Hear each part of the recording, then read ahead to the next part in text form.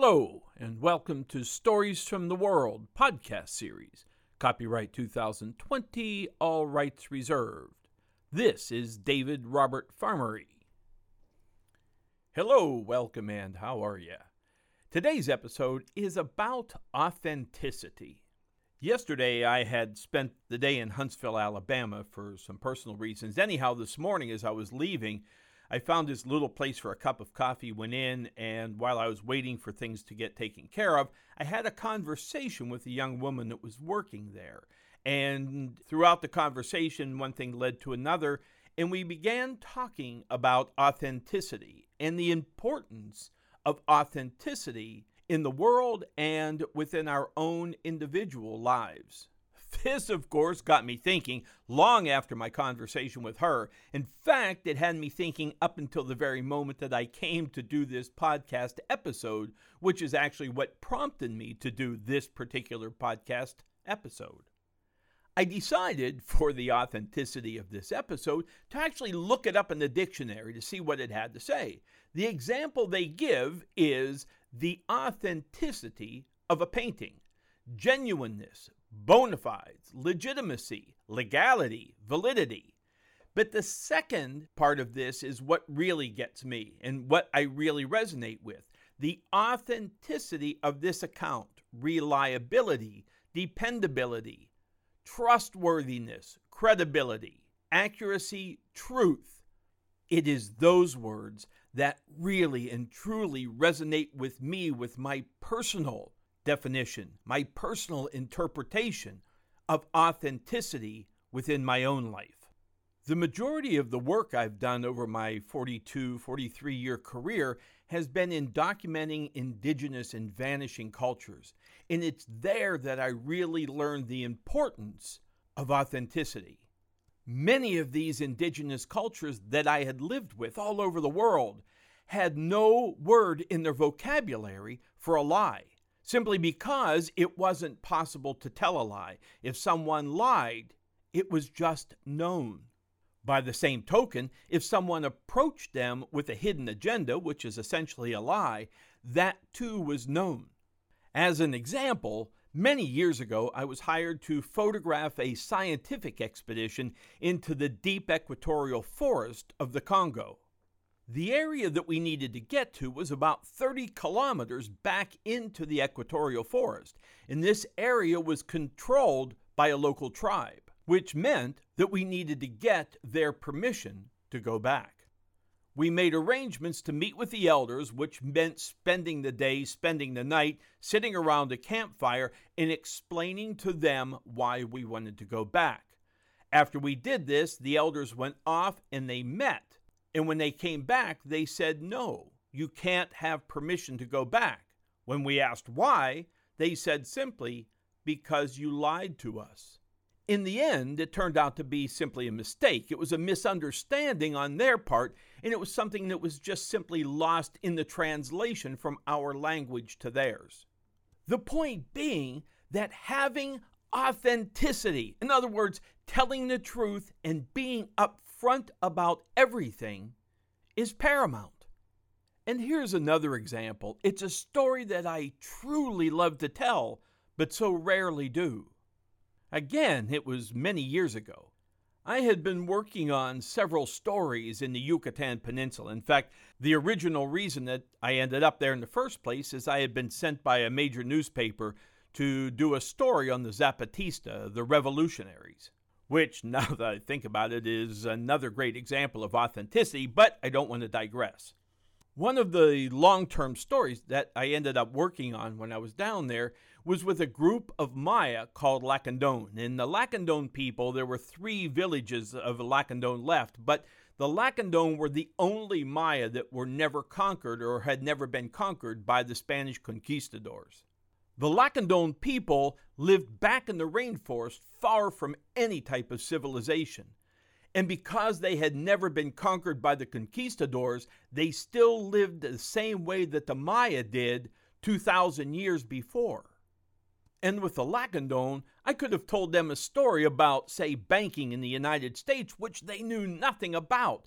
Yet if I lied about it, they would have known. The grave consequence with telling a lie to them is that they never would have opened up their culture to me. They never would have trusted me. As time went on, however, I was able to little by little gain their trust. But then something remarkable, truly remarkable, happened. And this is where my own authenticity, my own openness came into play. It happened after my second or third time having spent time in the village. And when I say spent time in the village, I mean about 2 or 3 weeks at a time. After each stint in the village, I would always return to the city of San Cristobal, which is the capital city of Chiapas. This is a process that was pretty much ritualistic with me, as it helped me to readjust to a more social environment, especially when I had been off into remote regions for so long, and it really helped to stave off culture shock. But I digress, sort of. I always stayed at the same place in San Cristobal. Years ago, back in the Spanish occupation, it had been a monastery, but now it was a cultural center, and it was devoted predominantly to the culture of the Lacandon people. Within the main part of this cultural center, they had several rooms that were essentially like a bed and breakfast. Also within the main part of this cultural center was a dining area that had a wooden table roughly about 15 feet long. 3 times a day, communal meals were served at this table. Separate from the main building were several small cabins, and these were set aside for the Lacandon people. Let me explain, because this is where the story kind of gets back on track. For the most part, when Lacandon people experience any kind of illness or disease or injury, they tend to heal it spiritually. But every once in a while, there's a situation that requires a doctor. And this is where the profoundness of this story begins. It was late in the day before I was to leave San Cristobal and begin my journey back to the United States. I had found out that Antonio, who was now the elder of the Lacandon village of Naha, was actually staying at Nabalome, the cultural center. I found out which cabin he was staying in and made my way to have a conversation with him. I had no idea whatsoever why he was staying at Nabalome, but I thought that it was worth checking to see if he had brought any beads with him, beads that his wife makes that they usually sell to the tourists. I know you're probably wondering, where in the heck is this story going? But trust me, this is where it gets really good. When I inquired, Antonio told me that he didn't have any with him. Without even thinking about it, I just replied, well, I'll tell you what. Here, I'll just give you some money now and have Co make me some beads, and the next time I come back, you can give them to me. No amount of money was discussed between us. I simply opened my wallet and I took out, I don't even remember how many pesos it was, and I handed it to him. And that was that. I said goodbye, and I'll see you next trip, and I walked away. Now let's fast forward to my next visit to the Lacandon village. On this trip, I did something that I rarely ever do. I took someone with me. And the person I took was my dearest friend in the whole world. His name was Del. And the reason I say was is because sadly, Del is no longer with us. Okay, so let me set the stage here a little bit. Okay, Del had never ever been out of the United States. In fact, Del had really not even traveled much out of the small rural town that he lived in. So here we are in the middle of nowhere. And I mean, seriously, this is like a 7-hour drive from civilization of any kind. And here we are in the middle of this rainforest in a culture that has not changed in 2,000 years. Del's mind is completely blown, but in a really good way. Everything is going smoothly. First day, second day, third day, everything is wonderful. And then my liaison guy comes up to me and says, David, there's a bit of a problem. Like what? He said, the village is calling a meeting And I said, okay, well, what's the meeting about? You, he said. What do you mean it's about me? What are they trying to discuss? It's a problem of how much you've been photographing. I'm like, what do you mean? Because when I came back to the village, as I did with every other trip, I asked permission. Everybody said, yes, it's fine. Just go ahead and photograph, go ahead and film.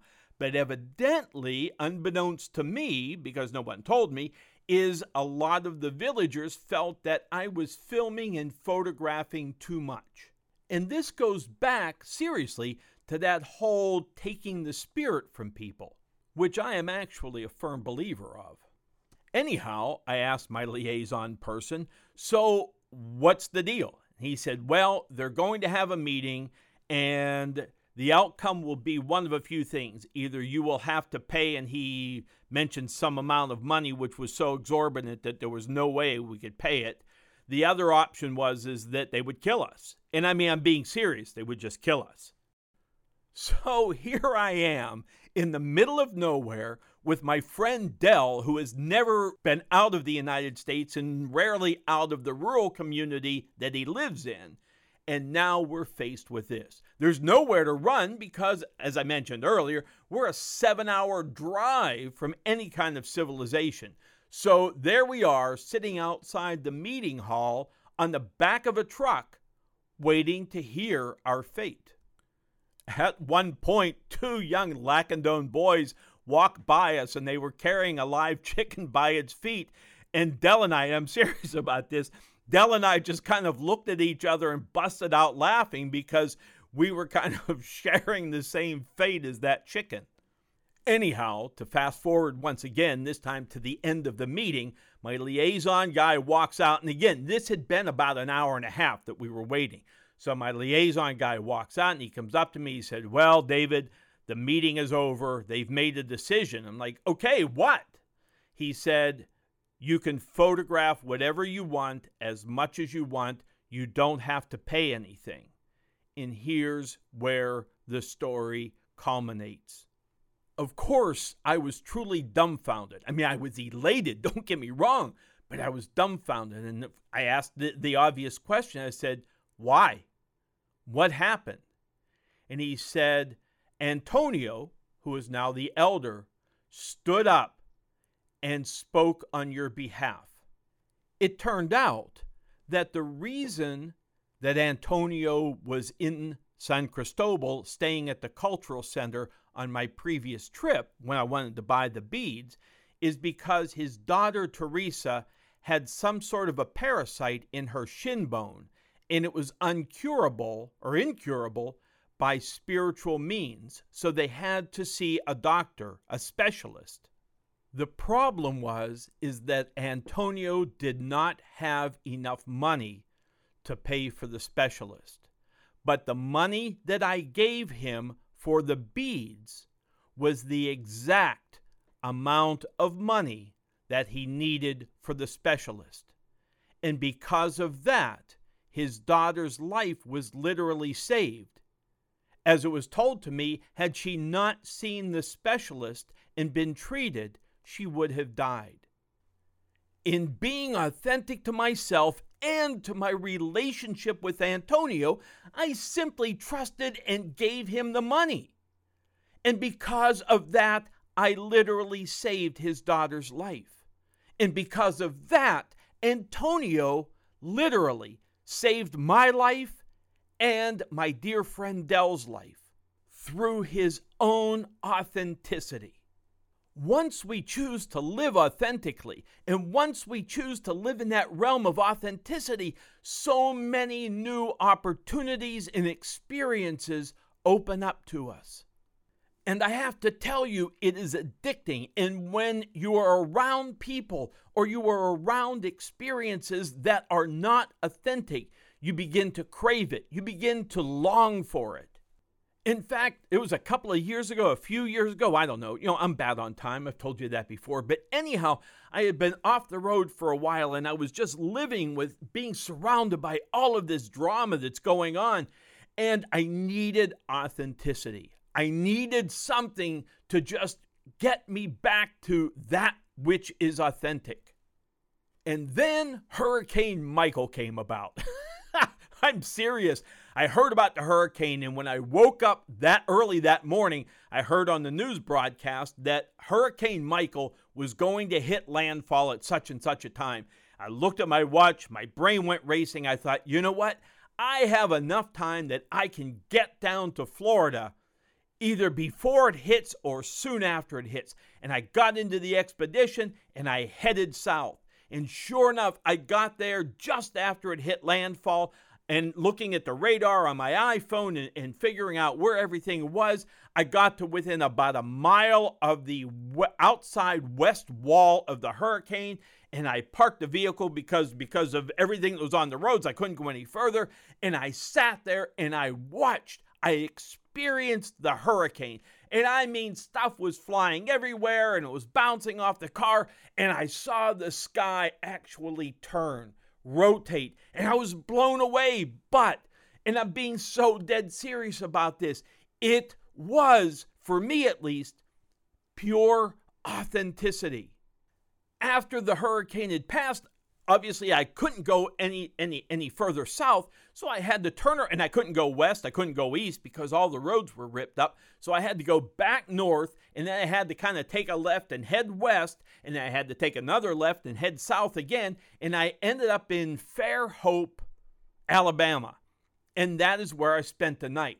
But here is another thing that is, for me, it was just so great, is the next morning when I woke up, and I came out of my hotel room and I was walking down the corridor to go get breakfast, the sky was completely blue and there was just a hint of a breeze. And that's when I had this phenomenal realization, this phenomenal insight, at least for me it was. This realization was that Mother Nature truly has no agenda. You talk about authentic. This hurricane came through, but the hurricane was not Mother Nature being vengeful or angry or taking revenge. It was none of that. It was a matter of this circumstance and that circumstance and that circumstance came together, and that created this hurricane to build and hit landfall. And when it hit, things that were there got destroyed. But again, there was nothing vengeful about this. And once the hurricane passed through, there was calmness.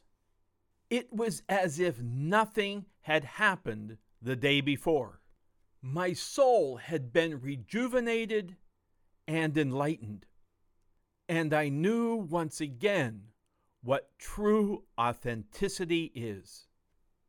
Until next time, I want to thank you sincerely for joining me and for allowing me to share with you another story from the world. Yes, just as a reminder, it's copyright 2020, and yes, all rights are indeed reserved. Thanks again for listening. See you next time.